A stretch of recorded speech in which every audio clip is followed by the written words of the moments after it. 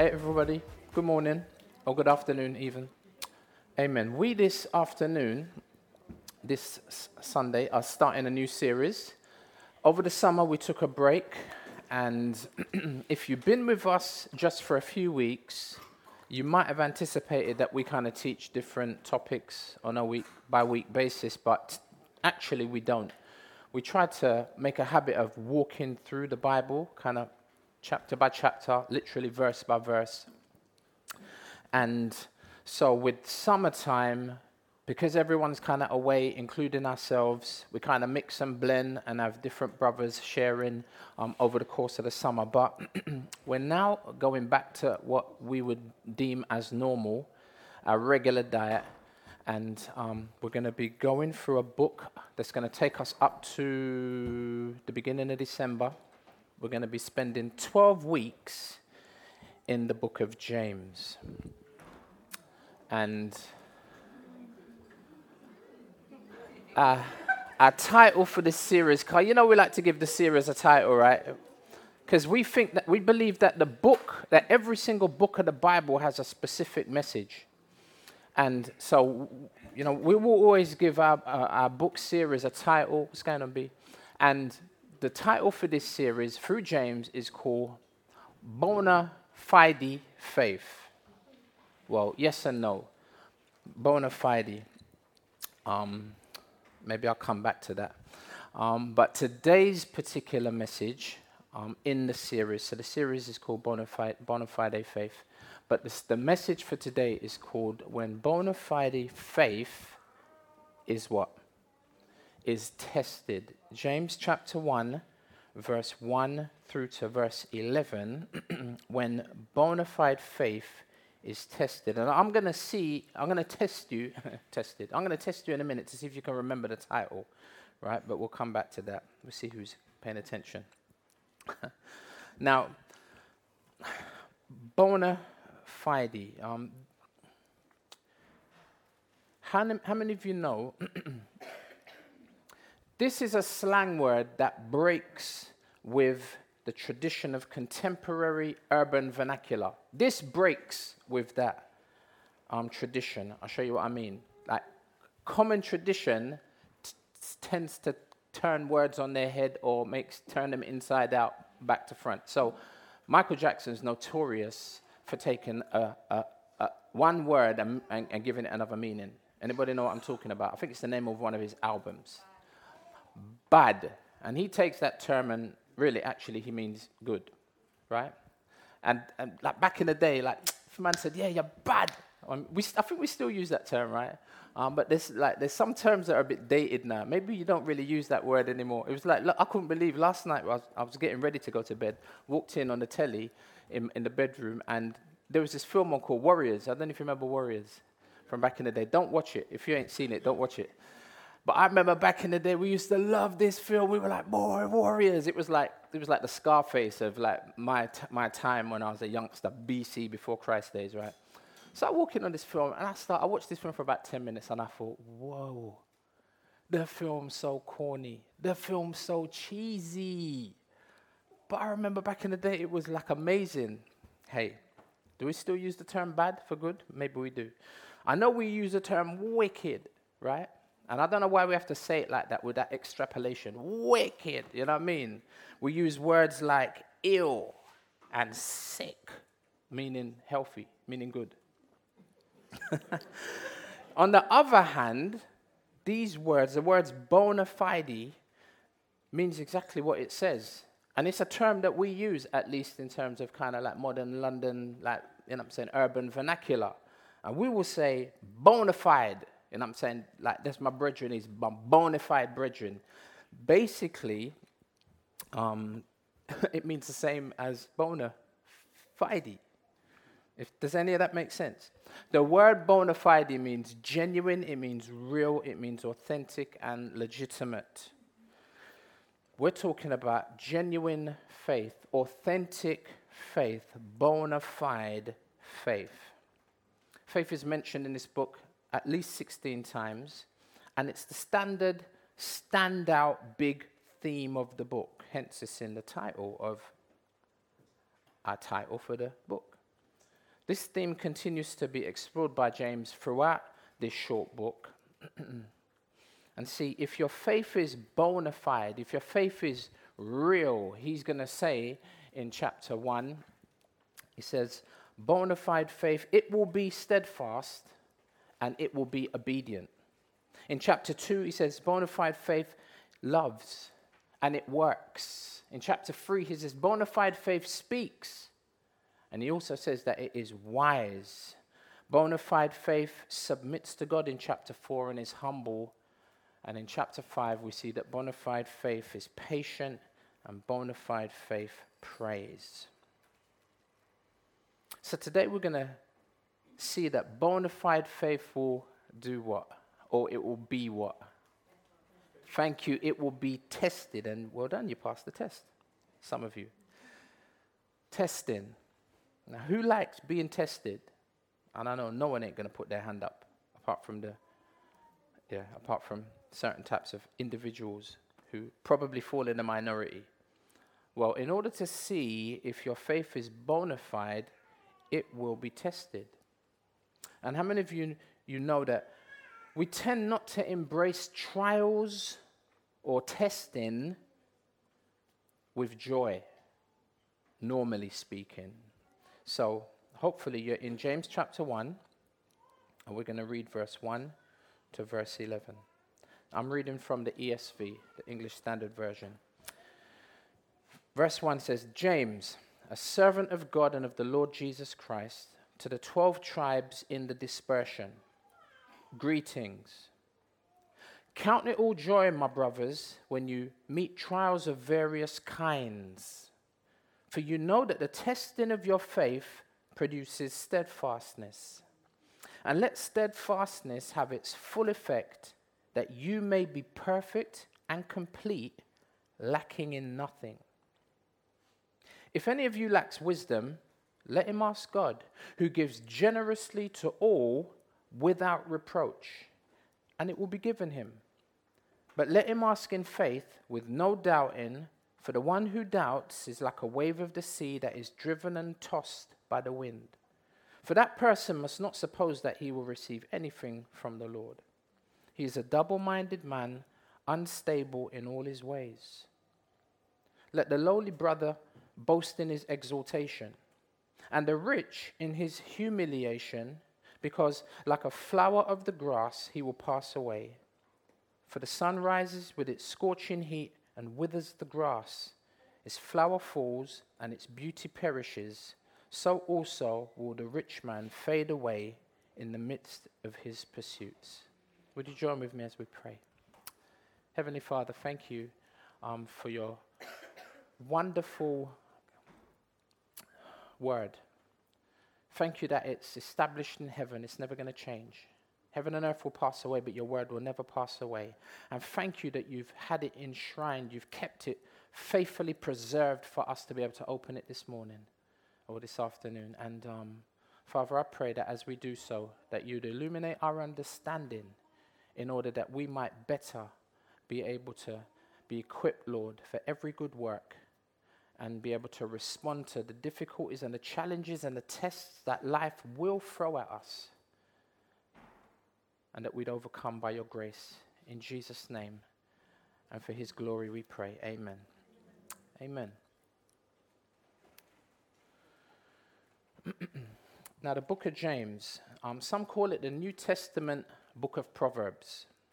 James is like wisdom literature in the Old Testament, wisdom being a key theme of our message today, wisdom. And in similar fashion to Proverbs, this book, you find that the themes, they change really quickly and seemingly without warning. Like, why does this paragraph come after that one? Even as we were reading, you might have been like, how does this all kind of fit together? You know what I'm saying? That's the difficult job of the preacher, right? To try to show how it fits together, because this is a letter that has meaning. Like whoever penned it, James, you know what I'm saying? He wrote it for a reason, and reasons that we need to understand by God's grace.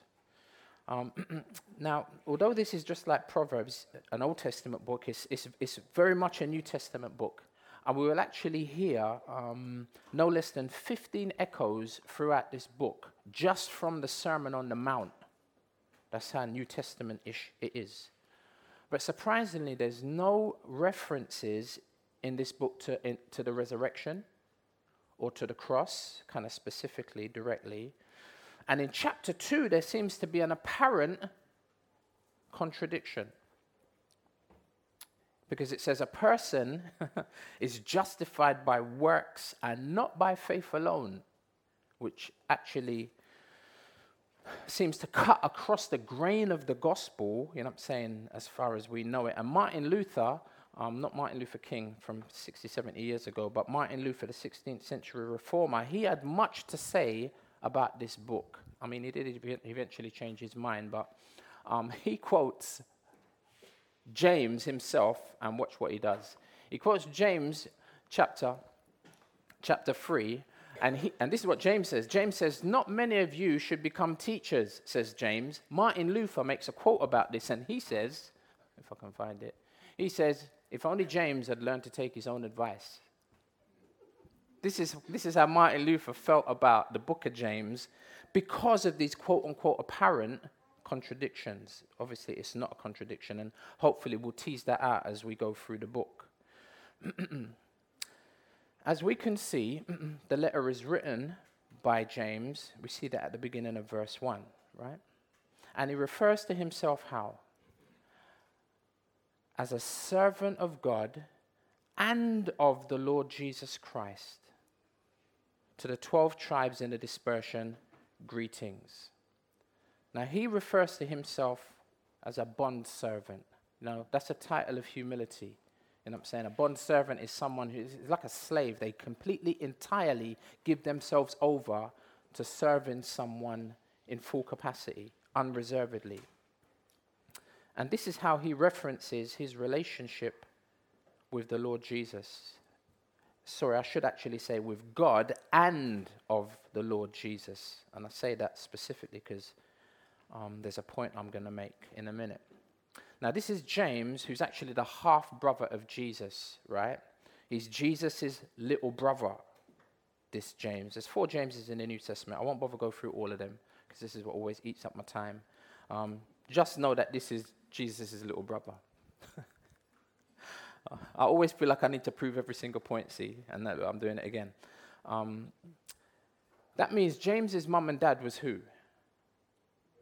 Mary and Joseph. Like, Joseph would have been his legitimate father, obviously not Jesus' father, like biologically. And you can just, could it be possible, right? And I think this is, I'm standing on sure ground, I think, because James is a sinner and Jesus wasn't. Could it be possible, you know what I'm saying, that there could have been times where James was misbehaving and Jesus and Mary would turn around, or Joseph would turn around and say to James, James, why don't you just behave yourself? Why can't you be like your big brother Jesus? My point is, he saw Jesus' life up close and very personal, didn't he? Yet, he declares Jesus not as his big bro, but he refers to Jesus as his Lord, which is a reference to Jesus' deity, to the fact that Jesus is God. See, Lord is an important word. It's kurios in Greek, and it means that James considered Jesus to be God. James sees himself as a servant, notice, of Jesus as much as he sees himself a servant of God. Hence, another, if you like, proof text of the fact that Jesus is God, and that from the lips of his own blood. That from the lips of his own brother, his own half-brother. Like, so often, like, we struggle with the deity of Christ. I remember when I first became a Christian, I struggled. I couldn't understand how Jesus could be, how God the Father could be God, how the Holy Spirit could be God, and Jesus could be God. You know what I'm saying? It used to really mess with my mind. But it's portions of text like this that indirectly help us to appreciate that is the very truth. That Jesus actually is God. Hence, no flippant reference to Jesus is, this is James, Jesus is little bro. No, he doesn't refer to him. He doesn't refer to him in that flippant fashion. Now, this is most probably the James who became the leader of the Jerusalem church. We see that in Acts chapter 15, which had become a scattered church, particularly after the persecution of Stephen, right? Everyone had to run out of town because people were getting murdered, like literally. You know what I mean? And there's this persecution, and and they flee Jerusalem, dispersing throughout the Near East, right? Hence being called a diaspora. You know what I mean? It's when people from a particular location leave that location and spread out to different places. And in a sense, this is James's church. This is the church that James, in conjunction with Peter and John, were responsible for leading. This is his church. It's like Pastor E made a reference earlier, like we pray for you. You know what I'm saying? And in one sense, we're never going to say Ecclesia is our church. Like, hey, like, you know what I mean? Boom. Like, that like happens sometimes where, and I'm saying, you're not ours. You belong to the Lord Jesus. We're pastors, which means shepherds, but we're under shepherds, and we're shepherds under Jesus, who's the chief shepherd. You know what I mean? So you're not ours, but at the same time, so in one way, we're never going to refer to you like you belong to us. But in one way, we will refer to you like you belong to us, because some of you are like our children, like Paul would refer to Timothy. You know what I'm saying? We've seen you birthed and grow and develop in the kingdom of God, in the family of God. You know what I'm saying? And in that sense, there's an affinity. And potentially, as James is writing this letter, he's thinking about those who are going to receive it in that sense. And I have to mention quickly that this letter isn't like Philippians or Ephesians, because it's called a general epistle.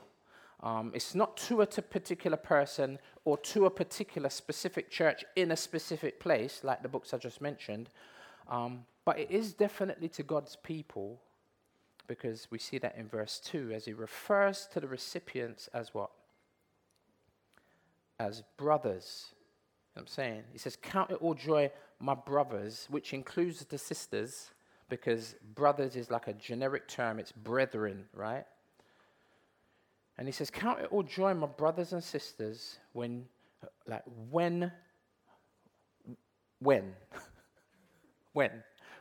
should you count it all joy? Just to make sure that you're tracking with me. I don't make it hard for you when I preach. All you got to do is keep the text open in front of you. Come on now, help me. Thank you. Amen. In unison, when should we... Now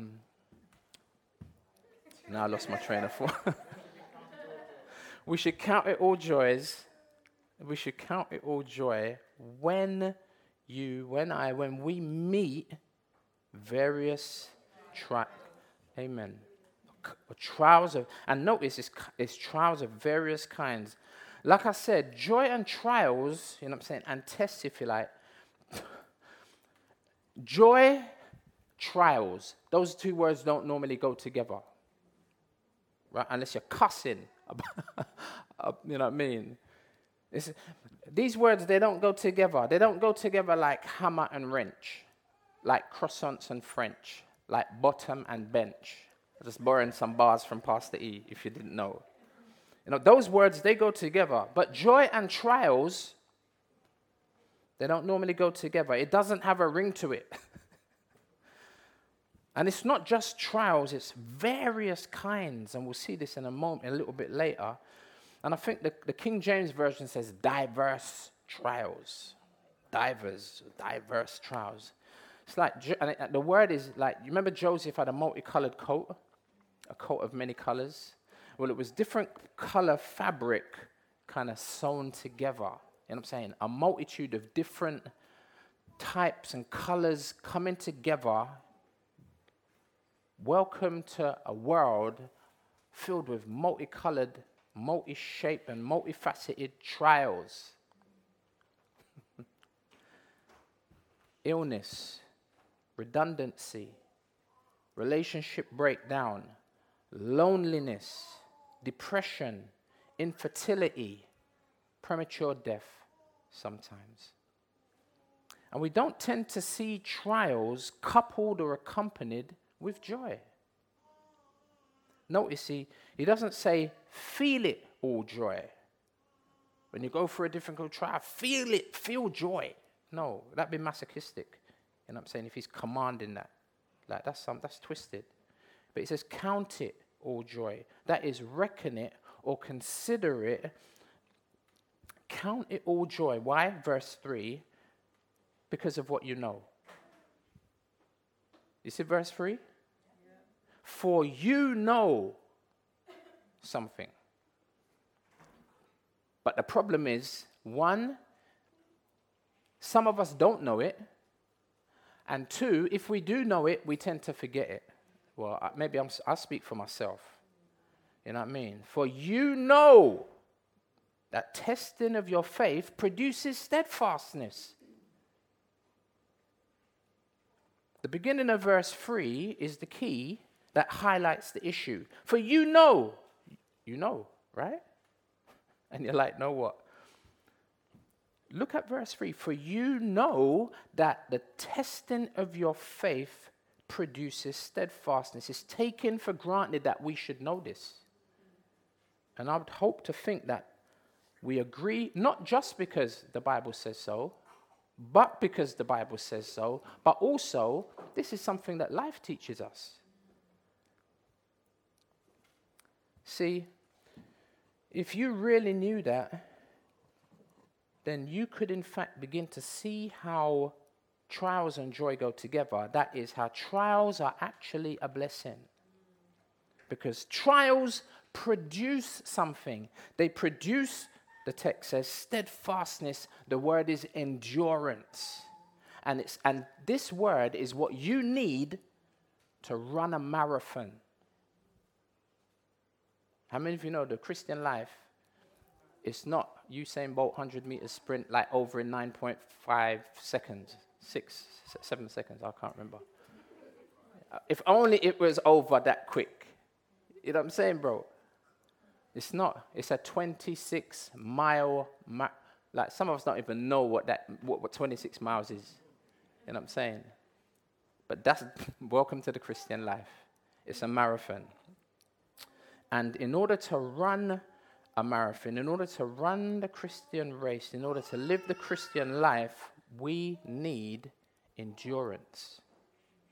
But it's great because it says that we're going to get it when we are tested. It doesn't say if trials come, Missy. It says when they come. That means anticipate, like brace yourself for the trials to come.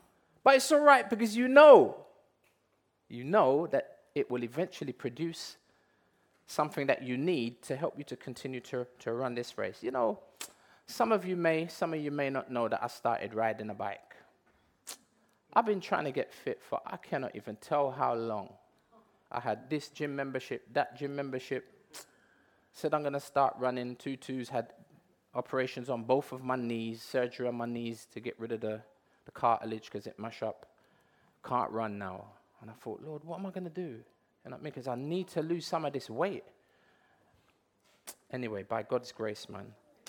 I can't remember how it happened, but I want to be like Tim. Look at Tim. Oh my gosh. You know what I'm saying? So I can't even remember how I remember, but there was one time Pastor P jumped on his bike. I got this road bike, this ugly road bike. Trying to sell it to me, saying, "Oh, Rob, you need to get a road bike." Now, road bike is the one with the drop handlebars. I said, "Brethren, you couldn't give me one of them bike. Carbon, whatnot, this, that, whatever the bikes are, the tops, but you couldn't." He's been trying to. Pastor E got one in the middle, so he didn't get the road bike, but he got a commuter bike, a hybrid. Amen. And then I thought, what kind of bike am I going to get? I'm going to get a bike, But them mans would ride to Richmond Park and then ride round Richmond Park, and I knew I wasn't on them levels.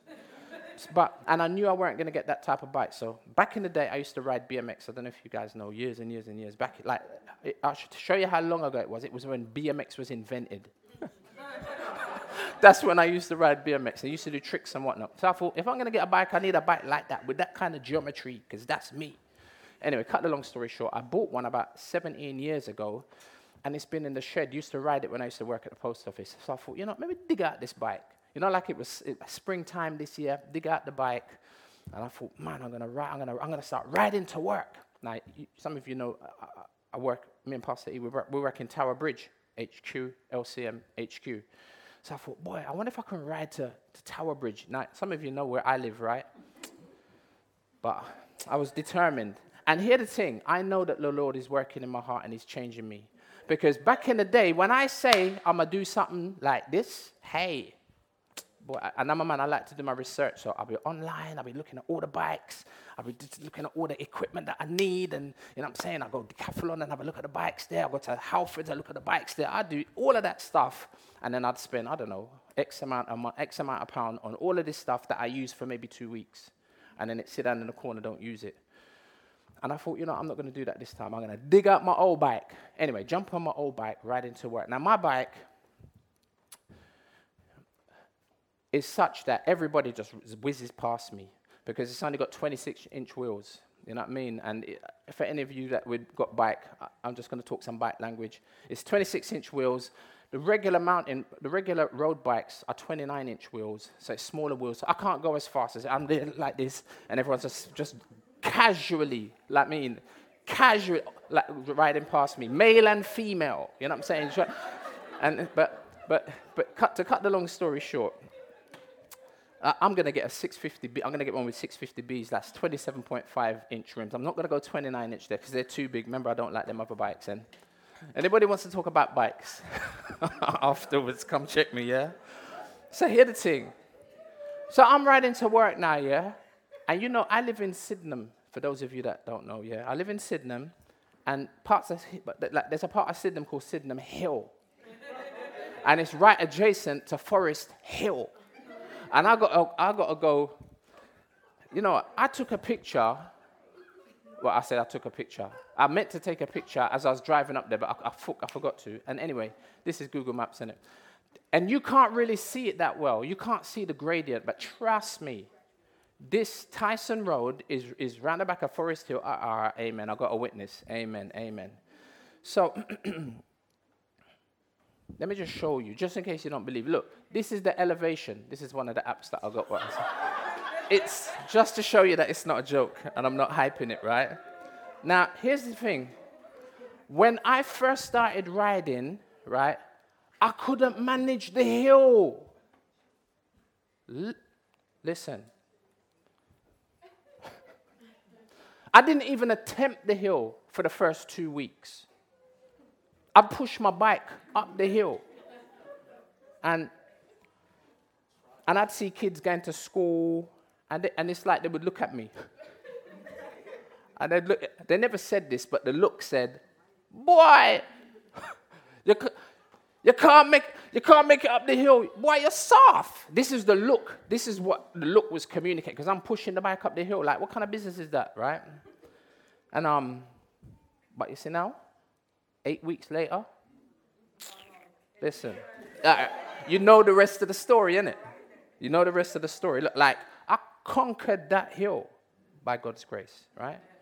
And it happened because I took on the challenge of the gradient. It was hard. Some at the beginning, I only made it halfway up the hill. But, you know, embracing that trial strengthened me. Though it acquired, through embracing that trial, I acquired something that I did not have.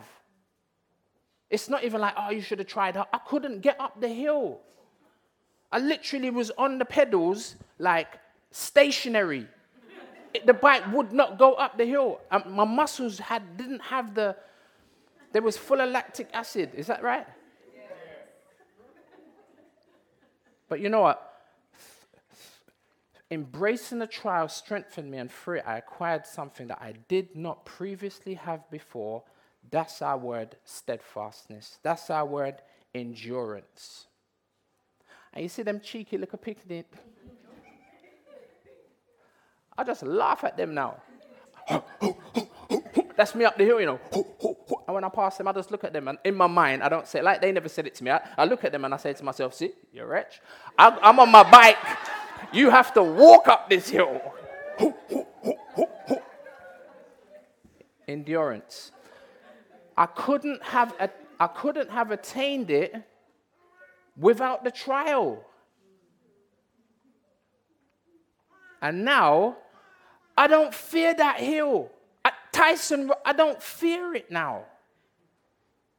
I used to. Now, I relish it. Now, I count it all joy. I'm like, hey, this is like food for me. Do you remember Israel when they were going to go and take, was it Jericho?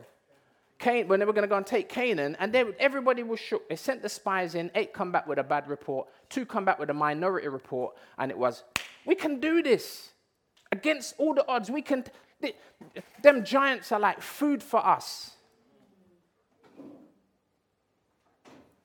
Therefore, the man said, you can count it all joy. Why? Because of what you know. Therefore, you can reckon it, you can consider it, you can count it all joy. Why? Because verse 3, because of the good that will come from it. Now, we may not be able to prevent the trials that come, but we can determine how we respond to them. How do you respond? How do you react when you face trials? Is it with anger? Do you wallow? Self-pity? Like, why me? Why now? Is that your response?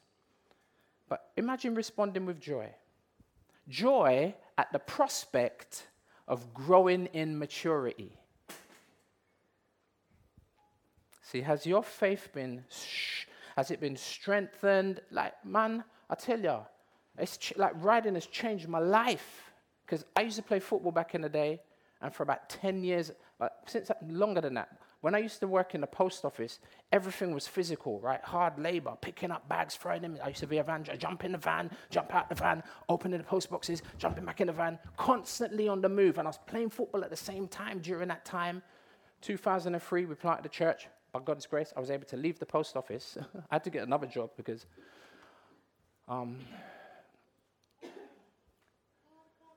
no exercise. But since I've been riding, I've had this newfound energy and strength and, I had to humble myself and not get big-headed. But someone said to me the other day, boy, Robert, you've been working out. I was like, well, you know what I mean? And what can I say? I'm encouraged. You know what I'm saying? I'm trying to help us to see past what we would normally see in order that we might be encouraged by hard work and effort and energy that produces great results.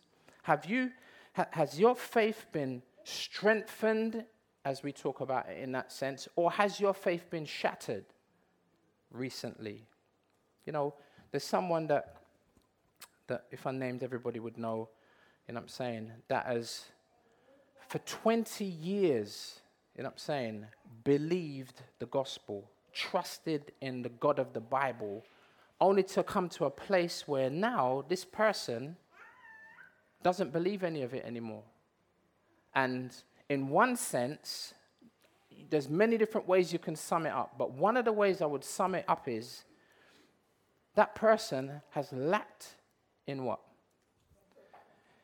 In steadfastness. They've lacked in endurance. They've lacked in perseverance. And how many of you know the Bible talks about the perseverance of the saints? There's a place, you know what I'm saying, for us to continue even through those difficult, now who ain't been in a place where, like, you look at some of the things that the Bible says and you think, man, I'm not sure about that. You look at life and what's going on out there and you think, what is that all about? I mean, we just, a little while ago, done the book of Ecclesiastes. Thankfully, that answered some of those questions about life under the sun is a madness sometimes. But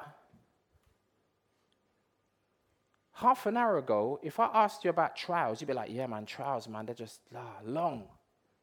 But after talking about it for 20 minutes, you're like, man, trials, trials and joy, I can see how they actually can work together after a little conversation. And see, we tend not to count trials with joy. No doubt, and I'm going to say this twice, no doubt there is pain in perseverance, yet it is a process that is positive and productive. There's no doubt there is pain in perseverance, yet it is a process that is positive and it is productive. Notice that this is a process that doesn't happen overnight, verse 4. Verse 4 says, and let steadfastness have its full effect, that you may be perfect. The word isn't perfect literally, it's perfect meaning mature, right? That you may be mature and complete, lacking in nothing. Wow. I'd be like, that's the place I'd like to be.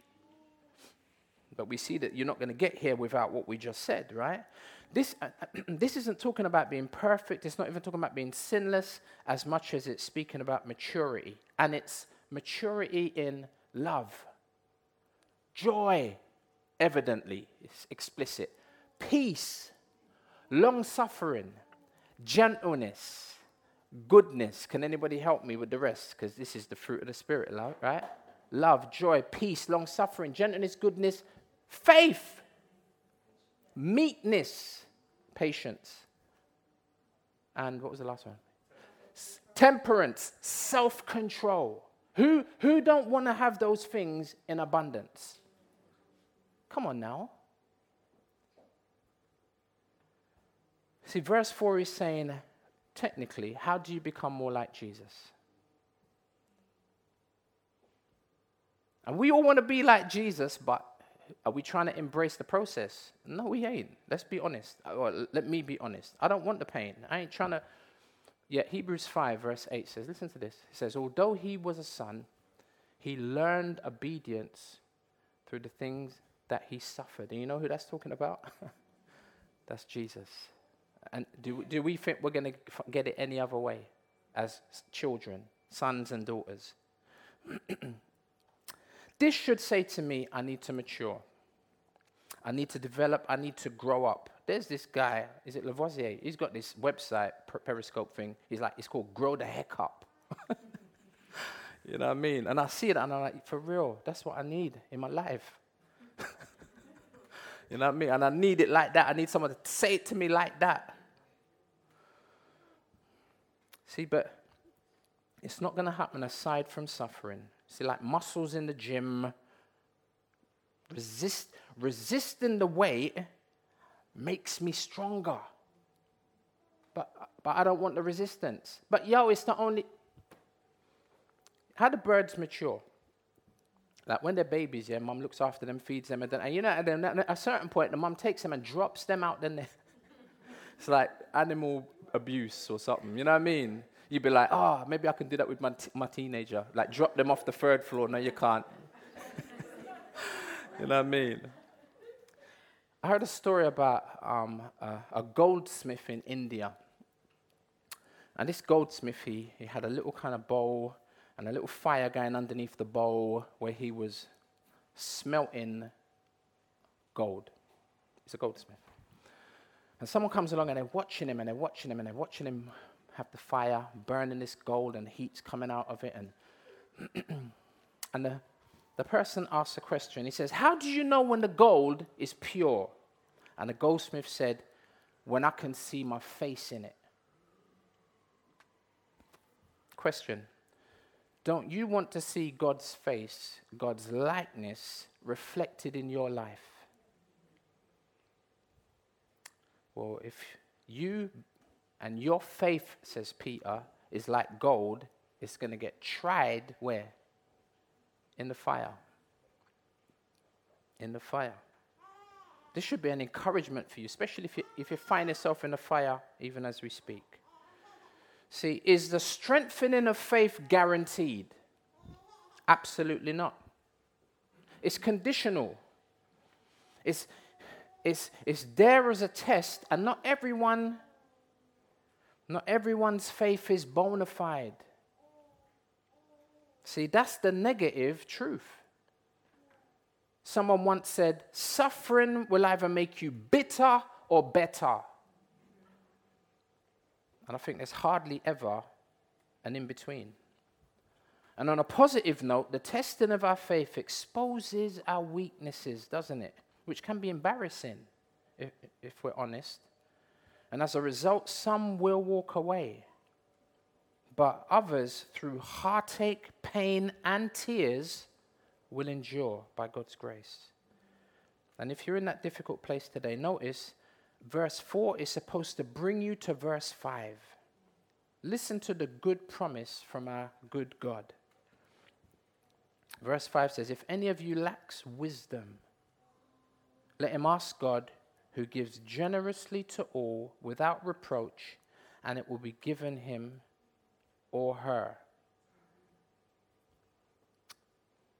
See, wisdom says, everything that we just chatted about, wisdom says, yeah, amen. Trials, yeah, hard, tough, boy, but they bring you to a place of endurance and strength and steadfastness. Wisdom says, amen. And we're supposed to concur. Now, the world ain't going to say that. At least about faith. It will say that about going gym. You know what I mean?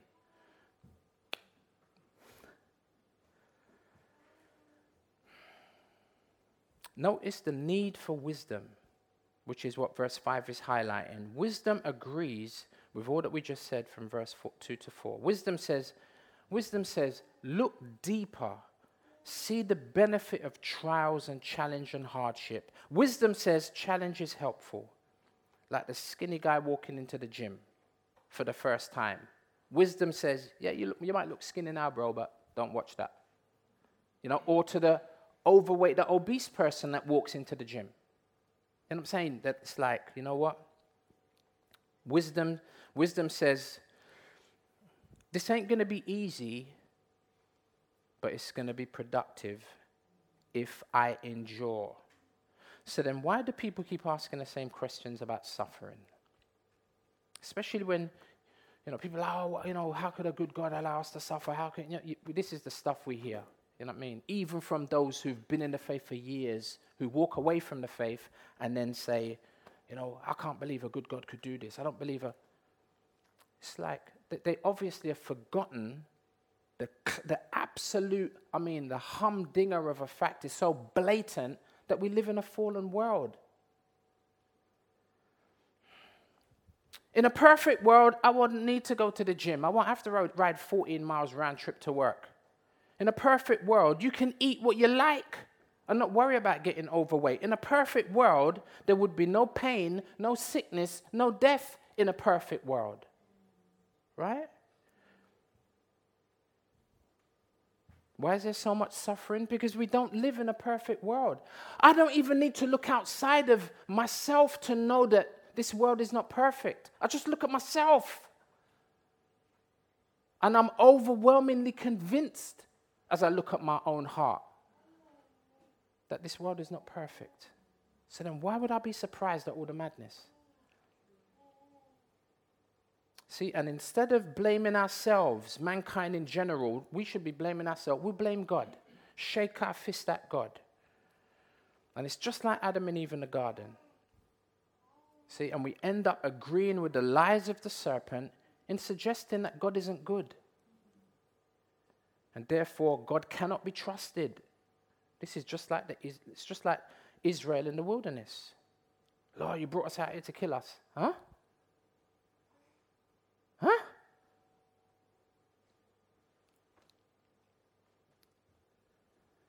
See, the underlying challenge here is, do you believe that God is ultimately good? See, will I take the path of wisdom or will I take the path of folly? See, do you agree that trials do produce steadfastness? I hope you would say yes. Well, that's the path of wisdom. And therefore, if you're struggling to have joy in your particular trial, guess what you lack? Wisdom. See, how do we face the trials of life with joy? How do we face these trials and overcome? Wisdom. Wisdom acknowledges our lack. Wisdom acknowledges our need, and it also acknowledges God's goodness. Because if you... If you subtract one of the other, you end up in futility. And you end up like the atheist when he takes his conclusion to its logical, it takes his perspective to its logical conclusion. Life is meaningless, so go hang yourself. I heard on the radio, like they were having this debate about the number one killer of men who are aged, is it 18 to 35? It's not heart disease. It's not cancer. It's suicide. The highest. And that's because people get to a point where they do look. I mean, you'd have to be blind, deaf, and dumb not to be able to see that the world is going crazy. It's going mad. And it's not a surprise to me that people could find themselves in that place where they just say, the easiest thing for me to do would be just to end it. I can see how people can arrive at that place. If we're honest, there's sometimes, even as Christians, we can find ourselves in that place. Let alone those who have no hope. I mean, we got hope. We just keep forgetting it sometimes, don't we? And we need to be reminded. And therefore, if you're struggling to have joy in your particular trial, could I suggest on the basis of the text that it's because I lack wisdom? You know what I mean? Wisdom acknowledges our lack, our need, and God's goodness. Listen to this quote from Calvin. He says, "Since we all see that the Lord doesn't require of us anything above our strength," that's already encouraging. 1 Corinthians 10, I think, is it verse 13?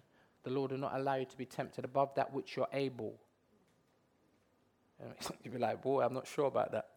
You know what I mean? It's like, Lord, put you in the oven and turn it up to 270 degrees Fahrenheit. You're like, yo, but it's all right. We have to believe that this is true. Since we all see that the Lord doesn't require of us anything above our strength, but he is willing to help us provided we ask. Let us therefore learn, whenever he commands anything, to ask from him the power to perform it. This all goes back just to our relationship with God. A lot of the time, the Lord will allow us to go through madness, because if we don't, we forget about him. And it's in those times when everything begins to fall apart, when the wheels come off, that's when we cry out to him. You know what I mean? He knows our frame. He knows that we're but dust. And it's his goodness that allows those difficulties sometimes. We lack, but God provides. It might not be what we want when we ask, but it's certainly what we need. He's the God of the open hand, not the God of the clenched fist. God will give us a wise perspective to see beyond the immediate trial and see past the superficial. And God isn't irritated when we don't understand. This is so helpful for me. You know what I mean? Because I'm like, Lord, I'm so messed up, and you know what I mean? I should be getting this. 25 years I've been a Christian and I'm still not getting it. I'm still letting these silly things wind me up. Silly things make me angry. Silly things make me respond in ways that I ought not to. And I feel like, how can I come to you, Lord? You know what I mean? I'm encouraged, because we're encouraged to come to him. He's not irritated when we don't understand the purpose of our trials and we find things difficult. He's gracious. Even when we don't see things the way we should, when we don't see things his way, when we don't see things according to the way of wisdom, God isn't like that grumpy dad that is always busy doing something that prevents him from helping his child who is desperately asking for help. He's not like that. And that's the sentiment in verse 6. We must be clear about who we are asking. Because if you've got a twisted perspective of God, then you're not going to go to him. If anything, you walk away from him, and then you end up shaking your fist at him. Right? Verse 6 says, but let him ask, or her, in faith, with no doubting. Now this is hard, but it's not impossible, because we all doubt sometimes. Well, James doesn't expect us to be doubt-free, but he does want us to have this underlying consistency. We'll flop and we'll drop the ball here and there, But he does want us to have this, you know what I'm saying? I look at Ben and I'm like, I know Ben's been through difficult times, you know what I mean? But there's an underlying consistency that God has provided him by his grace. And he'll drop the ball from time to time, you know what I mean? But there's this underlying consistency. It's why you're here 5 years, 10 years, 20 years later as a Christian. So he wants this, he doesn't want us to be like a wave, right, which is the example that he gives. A wave is completely controlled by an external force, the wind. For the one who doubts is like a wave of the sea that's driven and tossed by the wind. Waves are completely disconnected from anything, and they're completely at the mercy of the wind. We ought not to be like that. And it's the person who asks for wisdom, even when they know they don't have it, sometimes don't even want it, but they realize their need. See, let's not be like the wave. The wave is like the person who one day asks for wisdom, but then another day looks for wisdom somewhere else. See, that person isn't convinced. I'm saying there's an unpredictability about them. They aren't single-minded, but like the text says, they're double-minded. Verse 7, for that person must not suppose that he will receive anything from the Lord. She's a double-minded man or woman, unstable in all their ways. See, it's when we ask for wisdom, God grants it. This is the person that wavers. They ask God for wisdom. God grants it, but then they don't like the answer. See, we'd rather take option B rather than option A. But you see, if I ask for wisdom, I have to accept God's answer. Otherwise, I'm being double-minded instead of single-minded.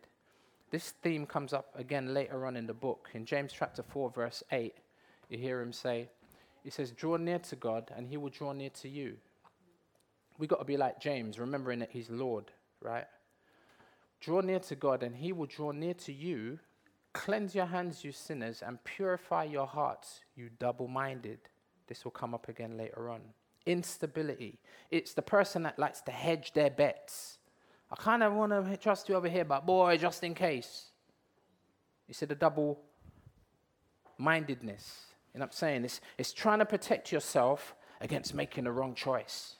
Just in case. See, if you're going to ask for wisdom, believe that God will give it and then walk in that wisdom. The danger is often when a difficult circumstance arises, if we're honest, we don't always want to go God's way, do we? We don't agree that God's way is the wise way to go, and we doubt. We're double-minded. Instead of trusting in the Lord with all our heart and leaning not on our own understanding. Proverbs 3. As we prepare to close, look, James now mentions one of the tests that we all will have to face. Verse 9 and 10. Wow. Test we all will have to face. Let the lowly brother boast in his exaltation and the rich in his humiliation. Now, at face value, that doesn't make sense. Verse 9 to 11, let's start off by saying it talks about the rich and the poor, right? What has that got to do with what we just talked about in verse 2 to 8? Well, earlier in verse 2, James mentioned, remember, trials of many kinds. Well, here's one of them. How about the trial of having money and not having money?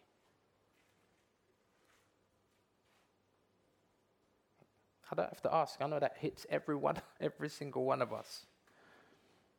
Now, the poor have very obvious trials, right? But to James, it seems like the rich have much more serious trials. Remember, we're not looking at things at face value. You know what I mean? We're looking at things with God's wisdom. He says, let the lowly brother boast in his exaltation. Like, what you're saying that the person that's poor is actually exalted and the person that's rich is actually humiliated? James raises a topic that he's going to come back to later in this book, money and wealth. There seems to be quite a few rich Christians that James refers to throughout this letter. If you're familiar with the letter, you know what I'm talking about. Chapter 2, verse 6, chapter 5, verse 1. Some of the believers at this time were double-minded. They had an unstable perspective of money and wealth. Here's a question. How do you cope with changing economic circumstances? Personally and nationally? I don't know if that's the word. Especially in our culture. See, are you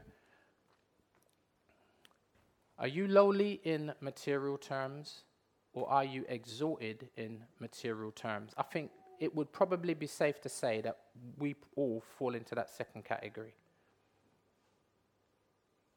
Compared to first century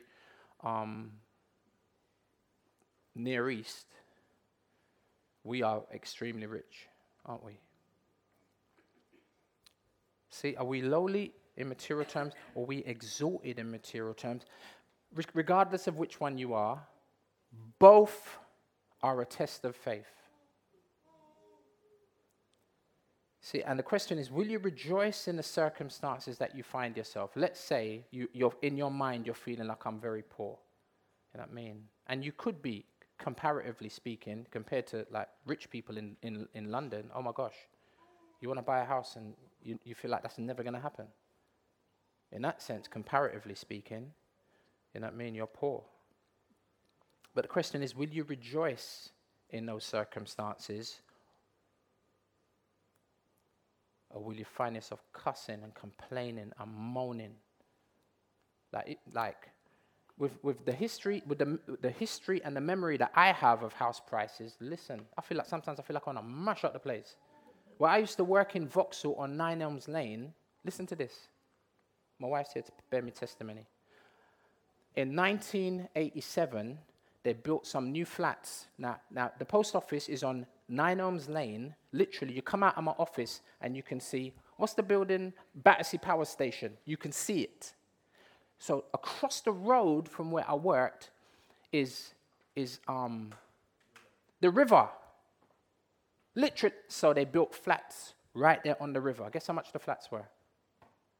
2-bedroom flats with, what do you call the bathrooms attached to your bedroom? Ensuite bathrooms. Gym built in downstairs. It was quite new. Guess how much the flats were? £70,000. Let me just move on, yeah? Let me just move on quickly. So I'm just saying, if you're in that place where you're bunning, you're like now you see why sometimes I feel like I could mash up the place.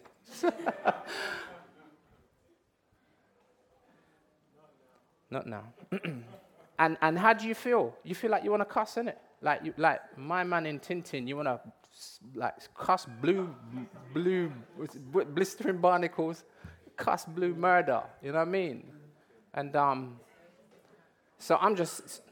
But on the other hand, now you can see how the poor quote unquote person can end up moaning and complaining and not having joy in that trial. But how about I should have never give that example. Everyone's gone somewhere else now.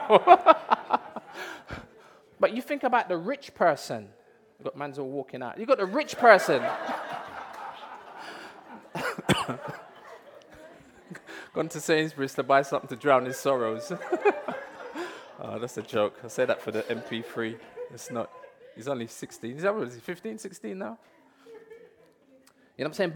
But now, how about those that do own that property? Or multiple properties like that? Can you see why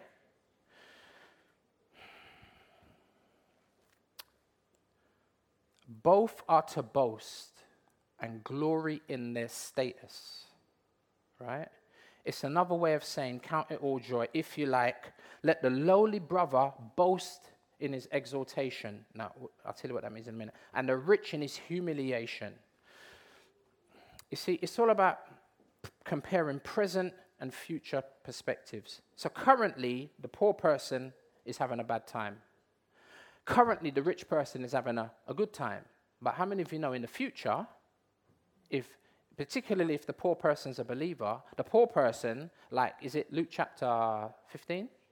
Lazarus, sores covered in, like, the dogs are licking his wounds. It's peak for him, right?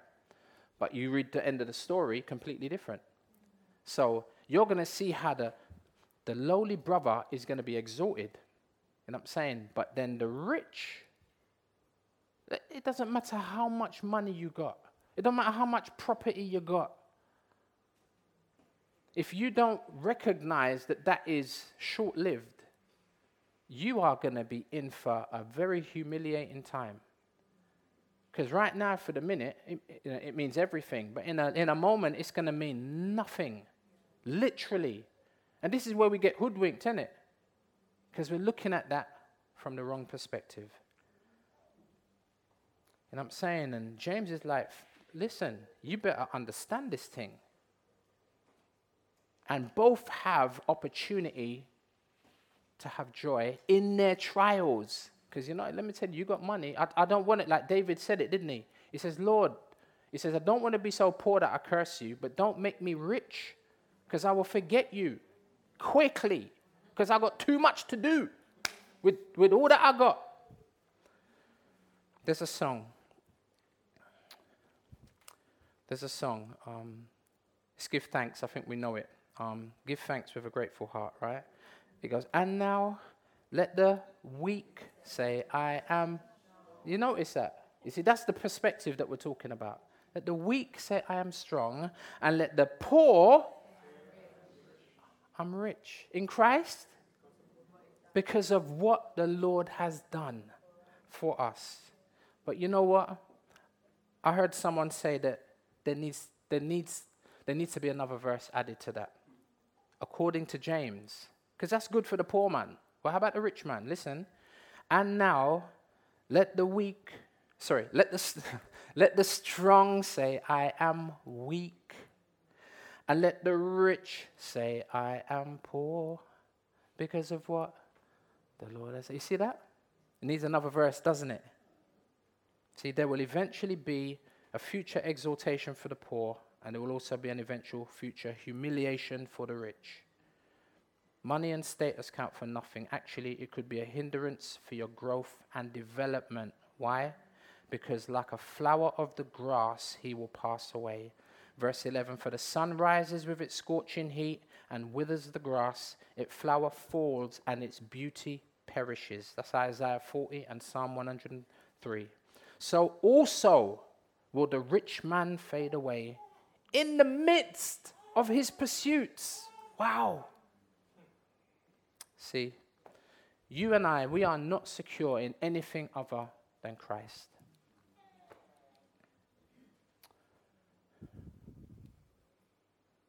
James 2 says, listen, my beloved brothers, has not God chosen those who are poor in the world to be rich in faith and heirs of the kingdom which he has promised to those who love him? Wow. Rich in faith. Heirs of the kingdom. It's God. So, when bona fide faith is tested, there's our 3 points that we looked at. We need to see that God is at work and uses trials to bring us to maturity. 2, we need to rely on God for wisdom, and he gives graciously and generously.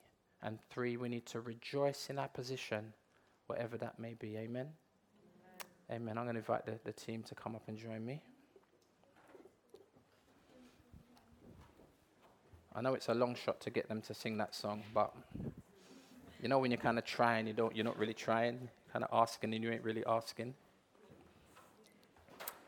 But as they come up, I'm gonna take an opportunity to. Would you pray with me, just about those 3 things? Let's pray. These guys are coming up.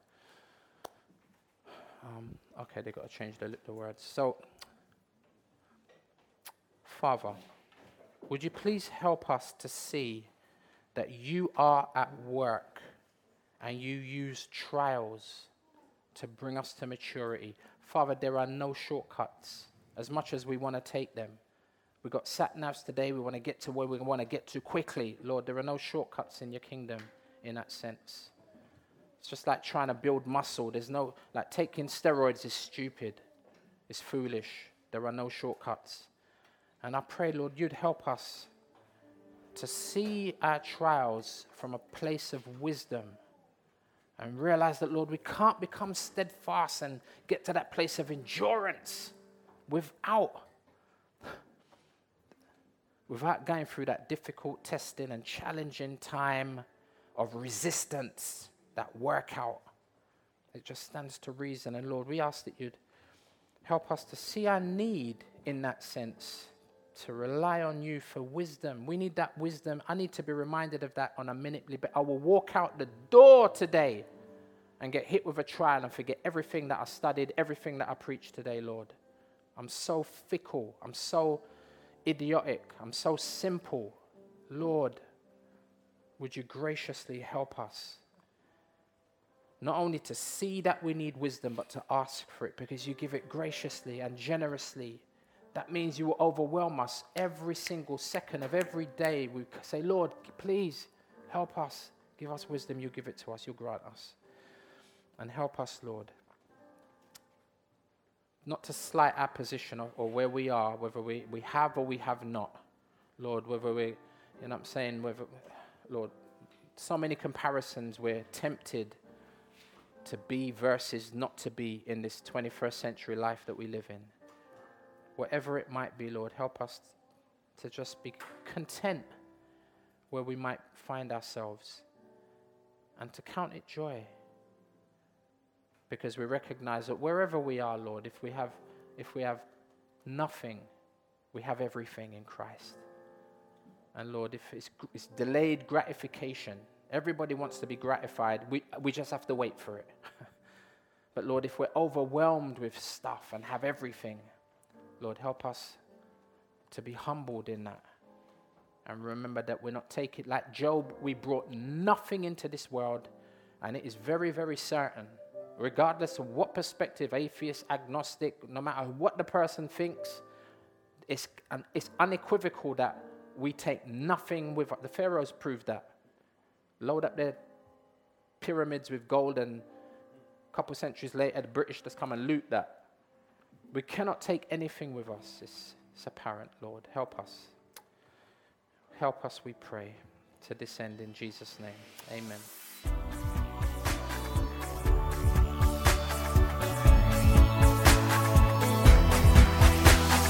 Join us next time for more of God's truth to transform your reality.